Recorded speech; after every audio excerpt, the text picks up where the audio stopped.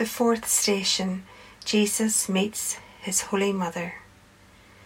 We adore thee, O Christ, and we bless thee, because by thy holy cross thou hast redeemed the world. Our Father, who art in heaven, hallowed be thy name. Thy kingdom come, thy will be done on earth as it is in heaven.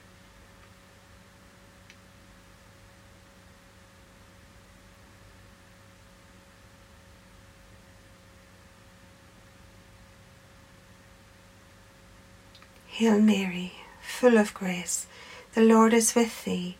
Blessed art thou among women, and blessed is the fruit of thy womb, Jesus.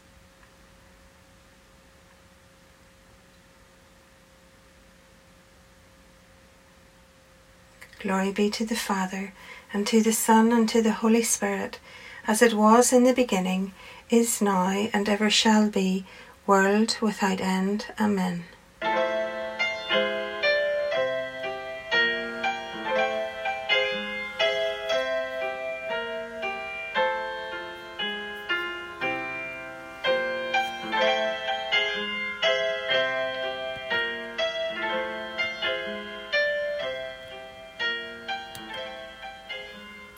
The reflection.